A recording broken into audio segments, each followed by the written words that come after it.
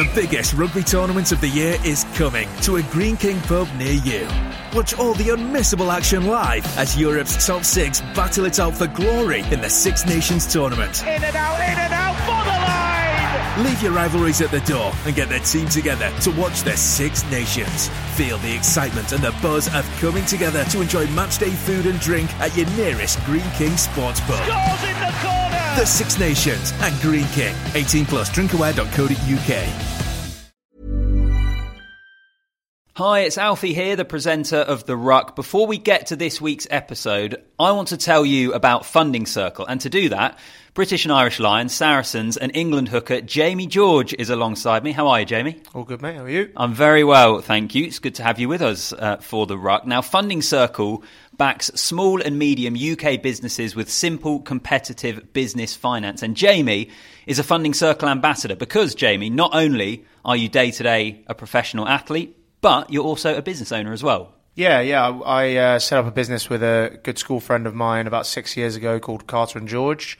We're a physio business that effectively tries to deliver the same level of elite care that I get as a professional sportsman to the general public. So the link between physiotherapy and strength and conditioning and rehabilitation, etc. I've been looking for a physio, so I know a good place. I'll get your card after. Funding Circle has supported over 90,000 British businesses with £12 billion in finance since 2010. So, Jamie, simply, how have Funding Circle helped you? Well, obviously, they've got an amazing financial product. So our most recent venture is trying to grow the business as quickly as we can. We've got 5 clinics now, and we're looking to push on. And obviously, we wouldn't have been able to do that without the help of Funding Circle and the financial support that they were able to give us. So if you're looking to overcome challenges or push your business forward, Funding Circle provides finance that backs you and your business to succeed. Visit fundingcircle.com to find out how Jamie is growing his business backed by Funding Circle.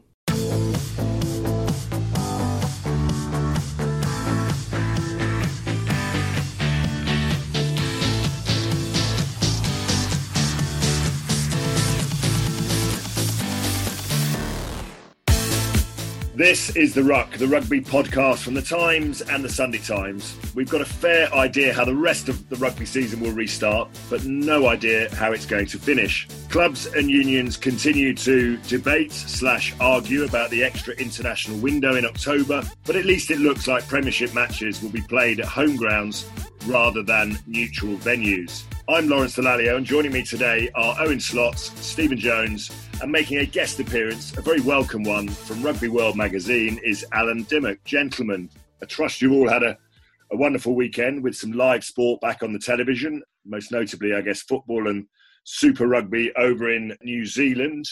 Let's get straight to the talking points for this week, really, on The Ruck. Operation Restart. Owen, I'll start with you. The paper this morning, John Westerby, reports the idea of neutral venues for the remaining Premiership fixtures have now been scrapped, and looks like rugby may well follow football. That's inevitable, isn't it? Yeah, rugby is following football very, very slowly at its own pace, and if we can get to home venues, that's better than 2 neutral ones. So that would be great. Following the story of Restart Rugby is just peculiar, isn't it? Because it's always 1 step forward, 2 steps back. You know, one day we think the world's going to be normal again, and then we think it's never going to be the same. So I still don't really know what it's going to look like in August. But I'm wondering now, with the talk of one of us social distancing going down to 1 metre, which seems to be about to happen, that maybe when we get to August we can have some small crowds in as well, which would be spectacular. Al, a very warm welcome to you, sir. Well, what have you made of this whole kind of mess that we call Operation Restart? Yeah, it's an interesting one. Morning, guys, and thank you very much. It's an interesting one because you say mess there.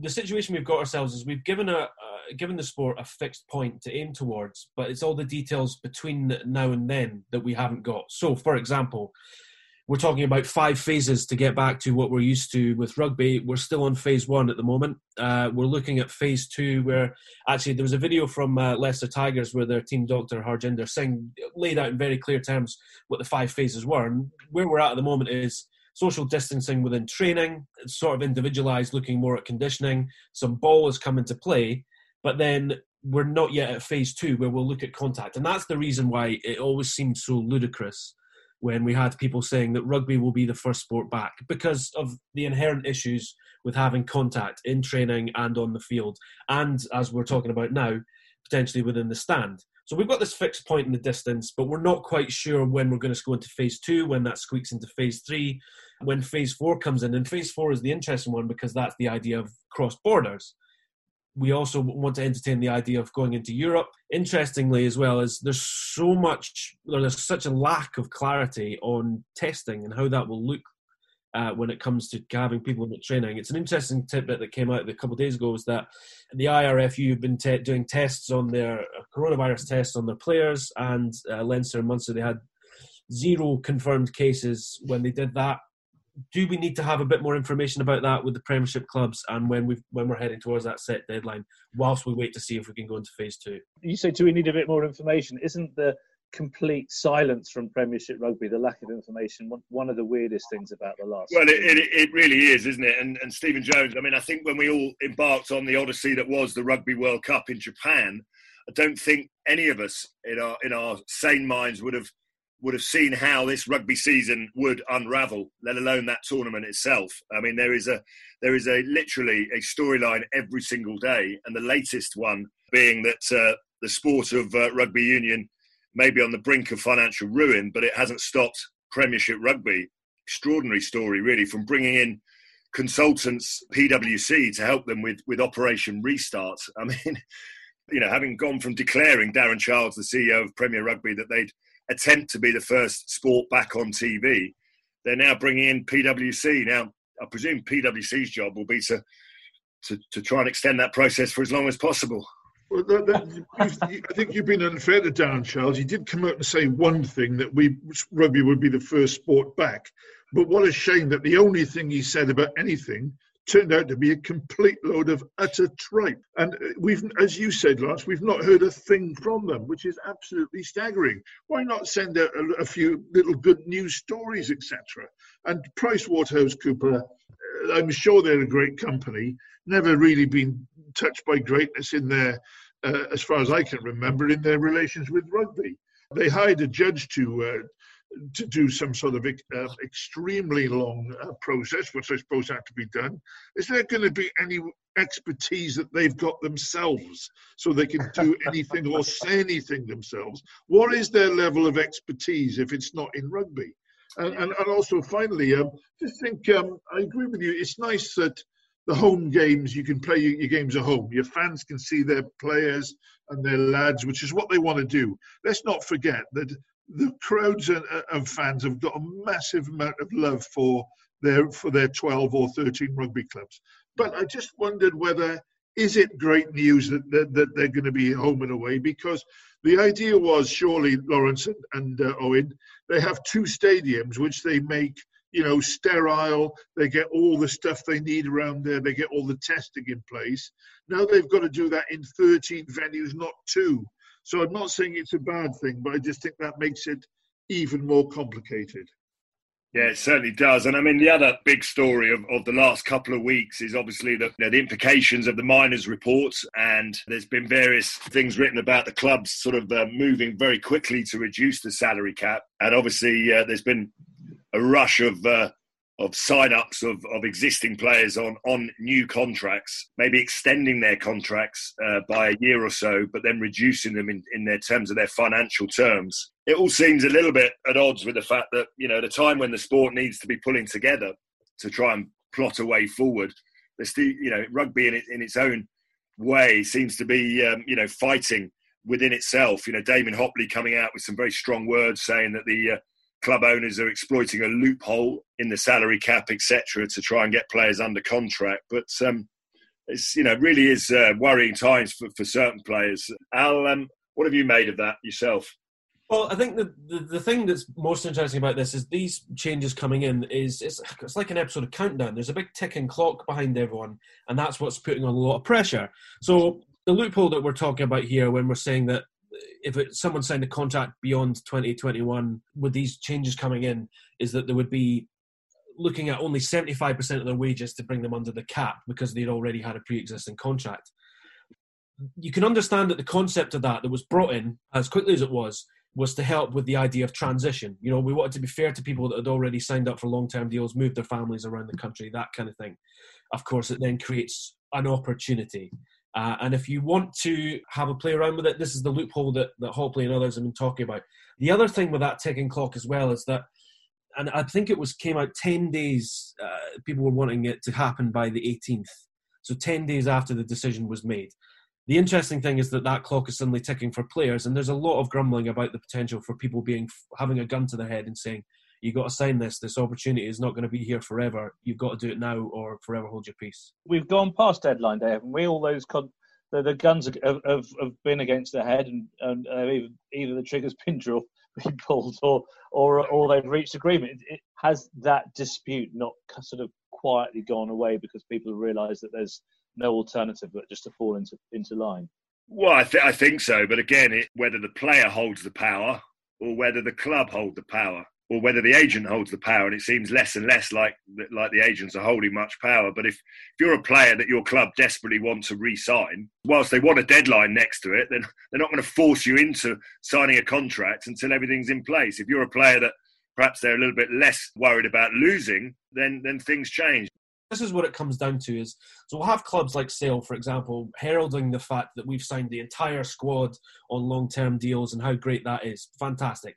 You know, if the players think that's best for them, then cool. We'll find out what the valuation is for that when the market changes and COVID is over. It's interesting that we mentioned PricewaterhouseCoopers as well, because looking at the value of players, let's remember that PricewaterhouseCoopers, one of the last times we saw their involvement in rugby was the dispute over the Maro Itoje's image rights valuation, and they've had involvements with Wasps, and whenever we've had consultants come in and look at valuation, look how much money was chucked at them was chucked at the sports consultancy, a different consultancy company, to evaluate the Rugby World Cup for 2023. Lots of money was chucked at that, and people did not go with that decision that they went forward to. So the interesting thing is, to see how they're interconnected, is the idea that we can have a value set on something, but the value in COVID time and the value in the time of salary cap readjustments, we may be seeing a very different picture. So Slotty's right that the deadline for that has passed and people are heralding these deals. Let's see what we think they can be readjusted when things get back to normal and we actually have rugby going on the field. Well, talking about rugby going on the field, I think we can talk positively about a couple more games that happened over in New Zealand with their Super Rugby. I'm sure if you weren't watching something else, you would have caught that rugby. The Chiefs, Warren Gatland's Chiefs, went down at home in Hamilton to the Blues, the Auckland Blues, 12 points to 24. First time I think the Blues have won there for quite a few years now. And then obviously the Hurricanes at home again defeated 25-39 to the Crusaders, who seem to be certainly back to their best. Jonesy, I mean, as a huge fan of Super Rugby in New Zealand, I thought I'd probably start with you. I'm fascinated by it. I've seen all four games. The only downer was that they had an absolutely minute crowd in Wellington in the Cake Tin. Really, really poor crowd. Enjoyed the rugby. The only trouble is, as we know, Lawrence, the breakdown laws have been really stressed now. They could have put you... If they'd done that when you were playing, you might have had to retire with the new severity. But the breakdown laws are being applied by some brave referees. The only trouble is after 4 games, there are so many penalties, the commentators are just slightly turning against it. The crowd are turning against it, when in my opinion, it is the players who have not quite learned about it. I think these new breakdown laws will be for the good of the game. But at the moment, you're talking about sort of 20 penalties a match. So that's interesting. I also think that there's some great players coming through. And to be honest with you, I really enjoyed it. I think that it's not been out-and-out basketball, big crowds there, and fair play. It's live rugby with a crowd, and I'm not knocking it at all. Warren's boys are 0 for 2, which is not so good. But players are coming through, and I find it really enjoyable. The other thing that stuck out to me is obviously the crowds. I mean, appreciate Wellington, the crowd was down a little bit, but it does seem to be that the New Zealand public have fallen back in love with their own domestic game to a certain degree. And then for those guys who watched it as well, there seems to be a reduction in the number of box kicks and that willingness to play rugby from your own 22 in your own half, maybe, which I don't know whether that's just a New Zealand thing, but But certainly watching rugby in this part of the world, seeing 30 box kicks from either side, each side in both games was painful viewing. So I do think the new laws that they're trying to implement are definitely a positive. Al, did you catch that Chiefs Blues game? I did, and I particularly wanted to pick your. Firstly, I agree with Steve on the breakdown. It's uncomfortable. It should be until players change their habits, and that's the whole point of it. So fingers crossed, people start picking up on that a little bit more. But the Blues game is interesting. I'm keen to pick your brains on this. Hoskins Sotutu, who number 8 for the Blues, looks incredibly special. He threw a cutout pass for Mark Telea to score in the corner. There was a sniff of an intercept with it, but it was weighted absolutely perfectly. He scored a try. He can kick. He's a hard runner. He's an up-and-coming talent. And Buck Shelford was actually quoted today in New Zealand saying that he's a very, very exciting talent. We should be a bit cautious with him. He needs a couple of years to really bed in Super Rugby before he's heralded as the next Kieran Reid. But considering that Kieran Reid is now gone from Test Rugby and the All Blacks need someone in that iconic number 8 shirt, I was wondering what your thoughts were, Lawrence, on Hoskins Sotutu and what sort of potential you think he has. Yeah, I mean, to be honest with you, Al, I watched him, I wouldn't say for the first time, but it's the first time I've properly studied what he was up to at the weekend. And, the Blues have got a little bit behind them again, haven't they, really? They've been the quiet boys for so long in Super Rugby, never really fulfilling their potential. But there certainly feels like that there's some sort of wranglings of a bit of a comeback there. And he looks a real prospect, real star. Really looking forward to watching him play and develop a lot more. And certainly seems to suit the sort of all-court game that the Blues are currently trying to play at the moment. The thing with the Crusaders, as well as having had a bit of time off, it didn't seem like there was any ring rust with them whatsoever.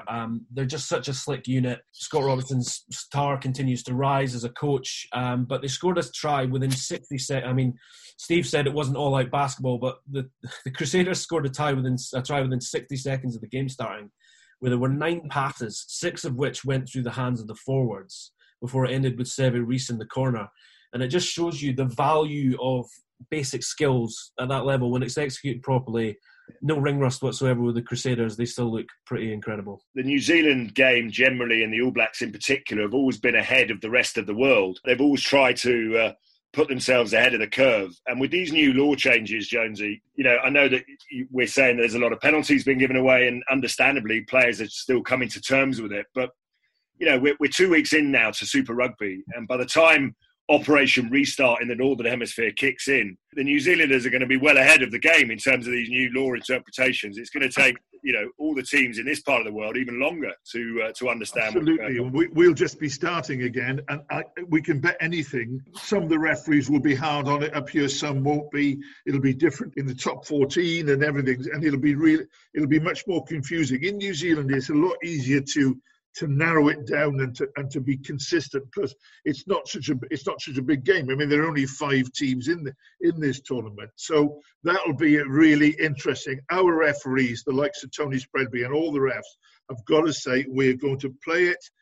We're going to play it as hard and strong, just like the New Zealand referees, and it is up to the players to sort themselves out. It's not up to us to keep the game going. Incidentally, just a word on Sotutu, Al. I just love the guy. I mean, I think he knows he could be box office. He's dyed his hair blonde, His dad was a great centre, Waisale, and I just like Sotutu. And he's the sort of thing that kids come along and say, I want to see that big guy with the blonde hair sort of thing. So I just think he's good news. I think he's good news.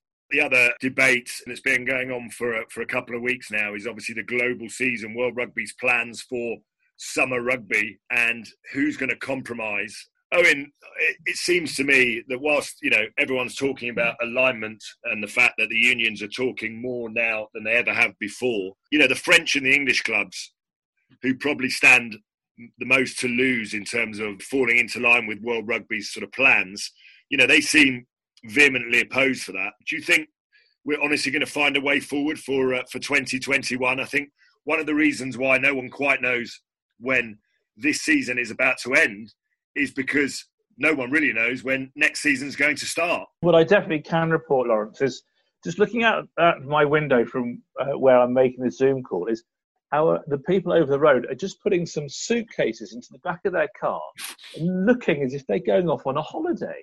So I don't know if this is the equivalent of reporting your neighbours for A, having fun, or B, breaking lockdown, but I'm really interested in where they're going. They've got to be stopped. You know what you've got to do. Get over there. Coming from the borough of Richmond, they're probably heading for their second or third home. Well, if it's Cornwall, there's no way they'll be allowed in. They've got balaclavas over their face so people won't be able to see them. Anyway, maybe they're heading to New Zealand to watch the rugby. So as we know, a week ago, there was a meeting and the clubs, French and English, stuck up two fingers to the World Rugby or the unions who wanted this new shape season. Well, I don't really know where there's a compromise, because I don't think the clubs want to compromise, and the figures that the French clubs have put out make it very clear that it would be suicidal, not suicidal, but it would be very bad business for them to start playing summer rugby without wishing to go into why can't rugby sort itself out. But my conclusion is, why can't rugby sort itself out? I mean, here we are, another set of negotiations, and the clubs have gone in and again been presented with these decisions by the unions, who should have spoken to them beforehand. I just don't understand why they can't communicate better. In terms of this new season, the Pro 14 know what they're doing. They've got a season that's going to finish soon, or restart and finish soon. The Premiership is going to restart. We don't know when it's going to finish or when it's next going to start. I mean, it's a chaotic sport at the moment. It's been a poor lockdown for the administration of rugby. Well, I agree with you. And whilst I can see the sense in the discussions of a global season, two of the tournaments or two of the institutions that I probably hold dearest throughout my rugby career have been the European Champions Cup and the British and Irish Lions. Whilst the Pro 14 and the Premiership understand where they're going, and maybe so do the top 14, I mean, what are the consequences for the Champions Cup? Is it going to be expanded to 24 teams? And the question that everyone keeps asking me is, are we still going on the Lions tour next year in July, in the summer? Or are we going to be going in October? And as someone who has played for the Lions on several occasions, I can't give them an honest answer. And they look at me in bewilderment, saying, what do you mean you don't know when the Lions tour is? I've been asked that so many times, when's the Lions tour? When should we be booking for? It's extraordinary, isn't it? That no one knows. You know, some people have been talking about that tour. I mean, fans now, for a year already. And it is despicable that, you know, there's something like our great friend, we got great friends in the travel industry, all of us, and I've heard that 35,000 expressions of interest have been made. That won't translate into everyone going, but I'm sure a lot of people will, even though some people will have lost money. The idea that these poor people who have booked it to coincide with their summer holidays are suddenly going to be told you've got to go in October when you can get a holiday is absolutely despicable. And the fans are right at the bottom of the pile. But we all know, because we've all been on Lions tours, it is the fans that make the atmosphere. It's the fans that drive the finance for the home economies. And for them not to have any say or any inclination of what they're saving for is just horrible. It's horrible.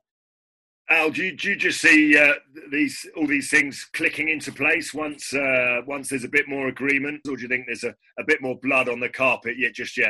Oh, yeah, certainly I believe in that. It almost feels like a bit of magical thinking to throw the word compromise around. There's some pretty uncompromising characters in the room. To hear that some people won't even entertain having discussions with other people is quite worrisome.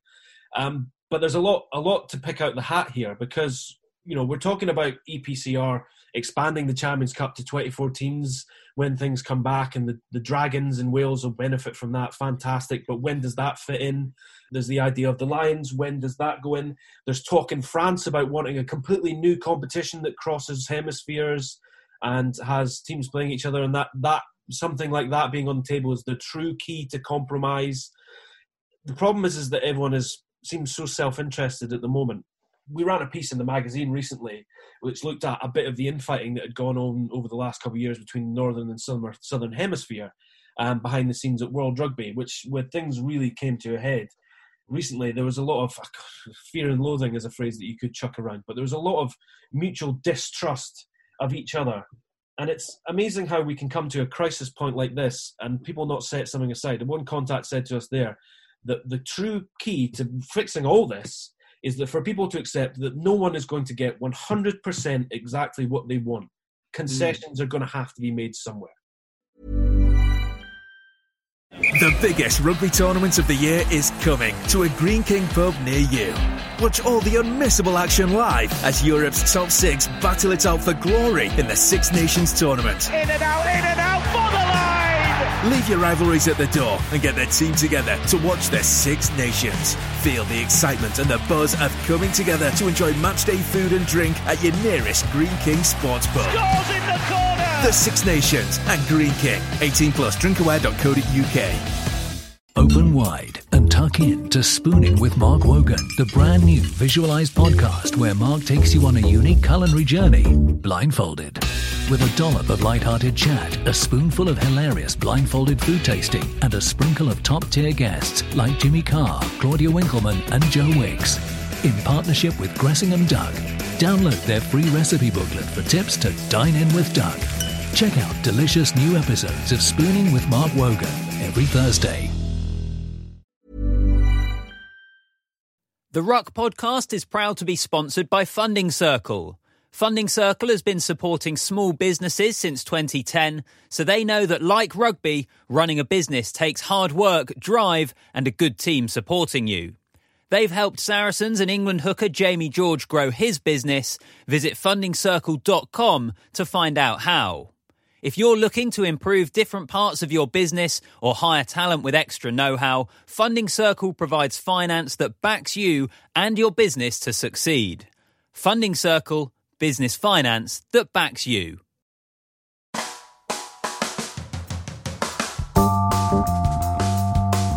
One of the more left field stories that came out this last week is obviously around the Swing Low, Sweet Chariot song. The RFU is now set to review the singing of Swing Low, Sweet Chariot in light of the Black Lives Matter movement. Fascinating which side of the debate you sit on here. I mean, whilst there doesn't appear to be an appetite necessarily to ban the song outright, Martin Offiah, Maggie Alfonsi and a number of other people have suggested maybe it's about educating people and allowing people to make up their own minds about it, and suggested it should be looked at as part of a wider discussion on diversity and inclusion in the sport. Jonesy, I mean, you know, listen, you've been around for probably before the song was invented, in fairness. So, I'm not really answering that question if you're going to insult me.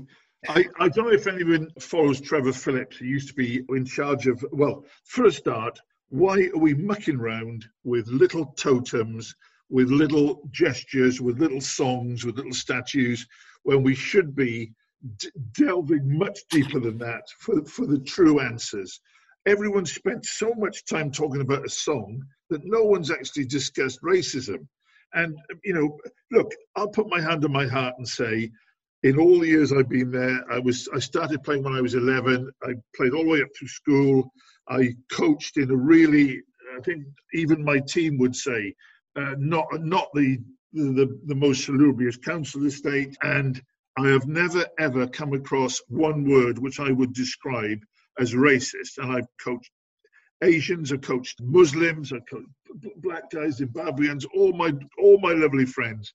And I think rugby does not have to rush to pummel itself for its record.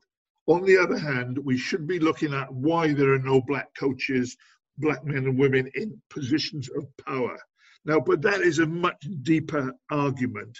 But we're not going to get there if we spend all our time mucking around with songs that basically don't mean anything and not meant to be insulting. So let's get to the point instead of mucking around with all the trappings. And I have to say that having been involved in the game for a little while, I mean, I thought one of the things that stood out for me in rugby particularly is that it does celebrate difference. You can be different. You can come from any particular background. Admittedly, it doesn't always happen that way, but you can come from any different background, doesn't matter where you're from, you know, where you were before, you are accepted within the team. And I think that's one of the things that I think rugby should celebrate, quite frankly. Steve mentioned Trevor Phillips, and I saw his very lucid comments on Twitter. And he was suggesting that it would it was preposterous to ban the song. Now, Maggie Alfonsi, her approach was very different. She said, could I sing a song written by slaves saying that they would rather be dead than incarcerated? I'm glad that Twickenham are looking into it, because it suggests that they're taking it seriously, which is right. But we're talking about something that was written 150 years ago and trying to work out what its intention was, and it's not clear. So I don't really know whether it's right or wrong, apart from if it's offending people, then it's wrong. And I don't think it offended anyone. So I don't think many people were offended by it until we started having this conversation. So we have to find out if people are offended by it. If they are, then I would say I would be warning that we shouldn't be singing it. So that said, I think it's as Jonesy said, it's part of a much bigger thing, which is a song good or a bad song. Is rugby doing enough to be inclusive? As you said, Lawrence, I don't think rugby has really excluded people, but the administration and the coaching of the game, it is very white at the top. And so this goes way back into conversations from 3 weeks ago when Black Lives Matter really raised its head.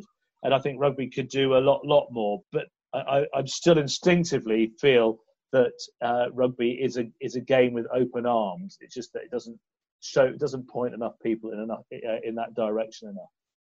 Gentlemen, we have a birthday to celebrate. Would be remiss of us not to do that. It is, of course, Rugby World's 60th birthday this year, and they've celebrated with a special issue. And that's not the reason we invited Al onto the show, because we really like him a lot. But we invited Al on the show because we like him a lot, and we want to talk about this wonderful magazine, Rugby World. You know, my father, Vincent, comes round to my house once a week or once a month and brings me my copy of Rugby World, because he thinks that I need to be fully updated on on what's happening in the world of rugby. And he leaves it on the side once he's read it, of course.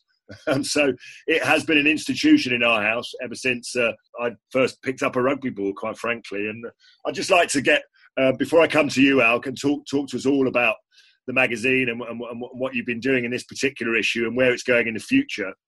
Just want to know what Rugby World means for our other two guests here. Stephen, you've probably been a contributor to this magazine for as long as anyone can remember as well, but it really is an institution in our sport, isn't it? Jonesy, have you written for all 60 years of that publication? No, don't be cheeky. I was a student in college in Oxford Poly, and I was a complete waster. I'd failed my degree the first time round not because I was playing rugby. Well, I was playing rugby all the time, but I just didn't know how to manage my time.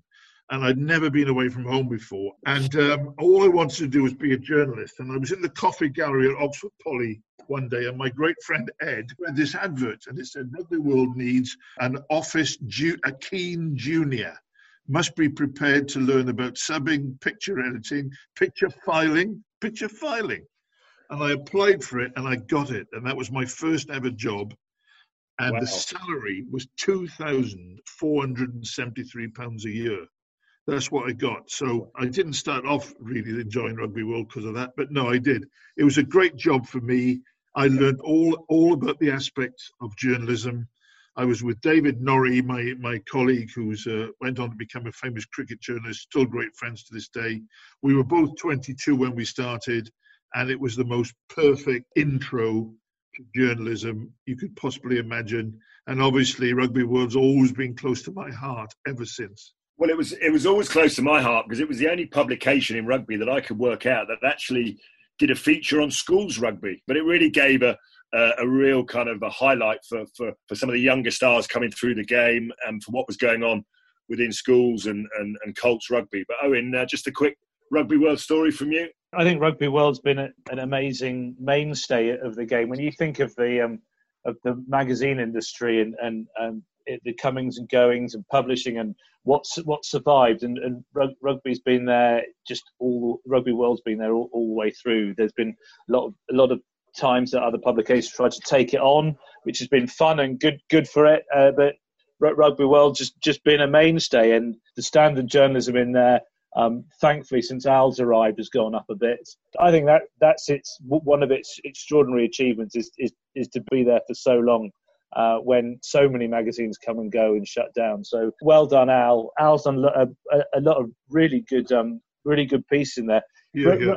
I think it must be harder than ever to make good rugby journalism on a monthly basis, which is what the magazine is, because rugby moves so fast. That, for me, is its success, is you open it up and it does have pieces that stand alone, that sit within a month and aren't out of date by the time you read them. And a lot of them, particularly the ones that Al's done, have been investigative and really proper hard work reporting. It's not just a desktop of glossy interviews with people. There are a few of those as well. It's really good at the moment, and I'd say well done to all of them. Yeah, and Al, if I could bring you in at this stage, obviously without sparing your blushes, but 60 years, I mean, that's quite a milestone. Yeah, well, thank you very much for all the kind words, guys. Certainly a lot of hard work goes into it. I've only actually been with the magazine for 7 years, and I mean, God, that's flashed by. And you know, as people, we change a lot in 7 years. I think the thing that I always found daunting when I first joined up with the magazine was the name, because it's everyone in the country knows it. If you're in Scotland, I mean, we had a letter last week from a man who had said he last picked up a rugby ball in 1953, and he was writing in a letter to us. He was from the Orkney Islands, and he felt he had to get something off his chest, so he was writing a letter into Rugby World magazine. We've got teenagers down in Wales and Dorset looking at it, and it's been a hard line to tread in modern times with the dawn of the digital age. And Slotty's right. The biggest challenge we've got, but I think the thing that's quite liberating is the idea of having something 2 or 3 months in advance that you've got to sit on that's going to be timely. It's forced our hand a lot to look into the future, to try and pick on meaty subjects. Our editor, Sarah Mockford's very good at letting stories breathe and trusting in you to go and dig up something in three months' time that, you know, who knows where it'll end up.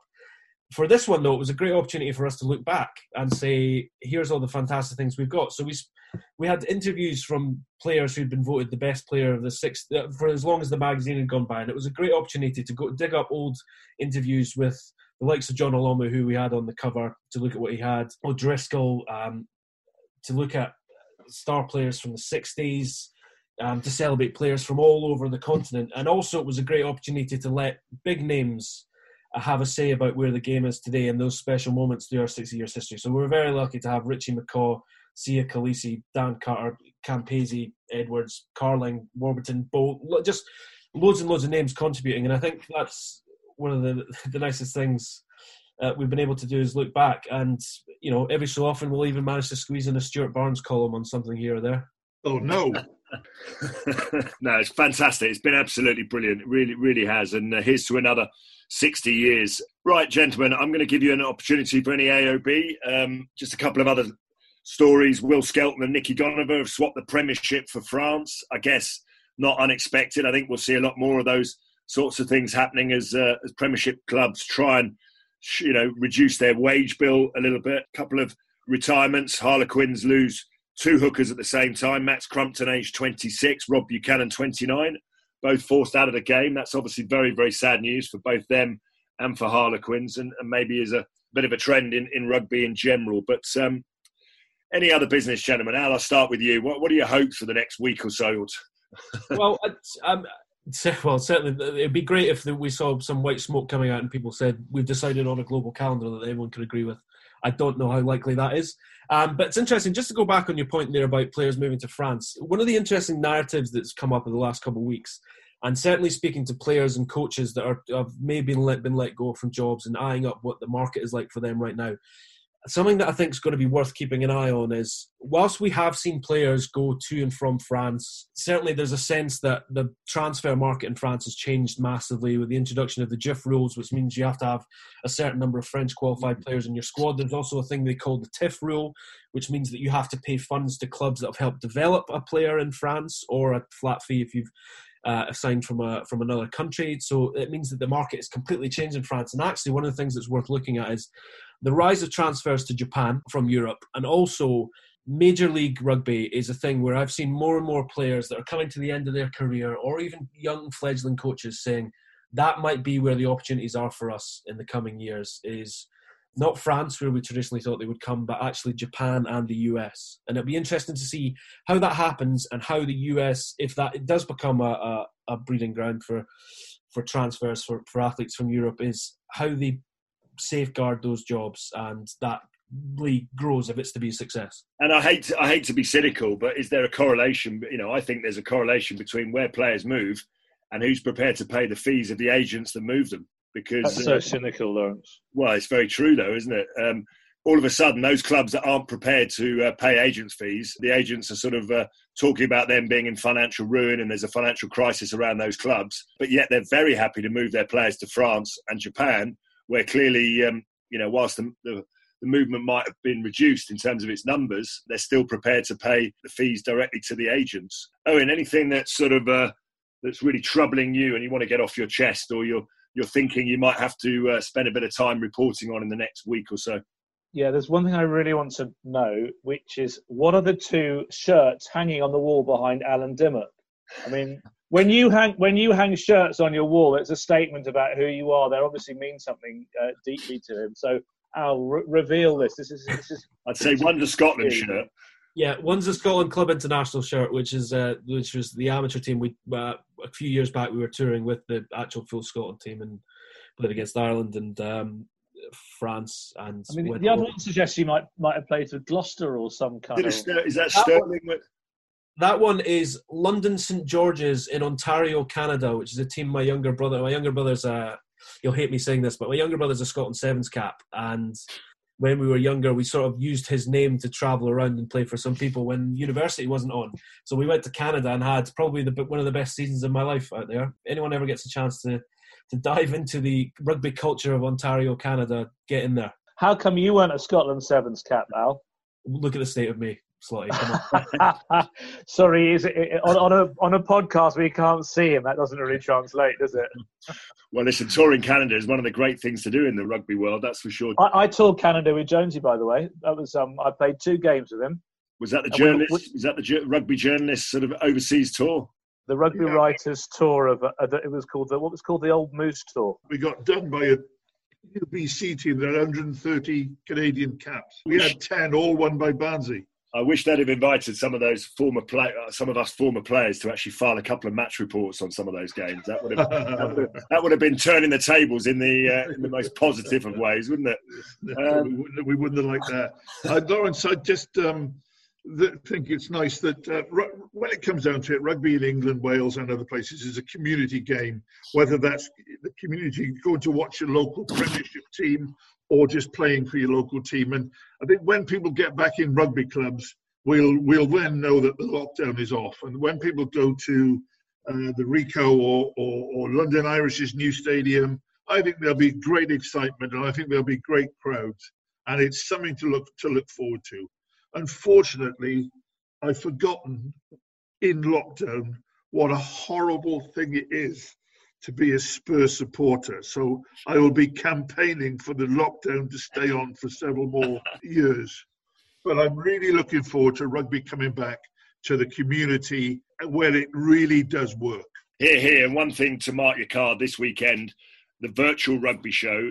You can go there online, virtualrugbyshow.com. It's all in aid of the charity that I set up 10 years ago, Delalio Rugby Works. There'll be a number of guest speakers across the weekend, including Bill Sweeney on Saturday giving a State of the Nation address.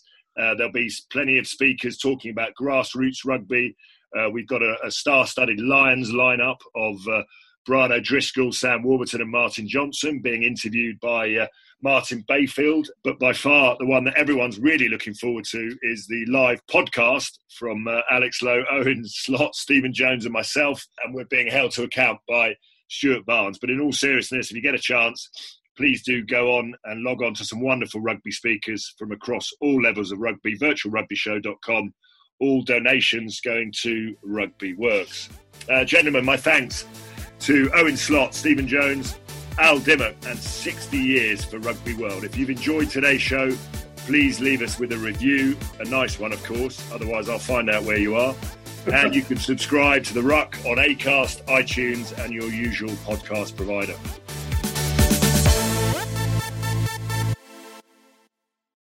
Thanks for listening to the Ruck podcast. We're delighted to be teaming up with Funding Circle, and Funding Circle ambassador Jamie George is with me. All right, Jamie? Hello. Hello. How are you? All good. Good. So away from Saracens and England duty, you are a business owner, and Funding Circle is a huge supporter of small and medium-sized UK businesses. How have they helped you? Yeah, so I've got a business with a friend of mine. It's a physiotherapy business, effectively delivering the same level of care I get as a professional sportsman to the general public. And we've been looking to expand and grow the business as quickly as we can. And with the financial products that Funding Circle have done, we wouldn't have been able to do it without them. So Funding Circle has been supporting small businesses with access to the finance they need to grow since 2010. And they know that, like rugby, running a business takes hard work, drive, and a good team supporting you. If you want to invest in your business and take your team to the next level, Funding Circle provides finance that backs you and your business to succeed. Visit fundingcircle.com to find out how Jamie is growing his business backed by Funding Circle. Jamie, can you do the honours? Funding Circle, business finance that backs you. 6 nations and 6 amazing chances to win an unforgettable adventure for you and 5 mates in a 6 Nations European host city of your choice. To take part, enter online now at greenking.co.uk/rugby. 6 nations, 6 mates and 6 international rugby getaways worth £3,000. Scrum down and sign up to win at greenking.co.uk/rugby and watch all the 6 Nations action live at your local Green King pub. Terms and conditions apply. 18+. Drinkaware.co.uk.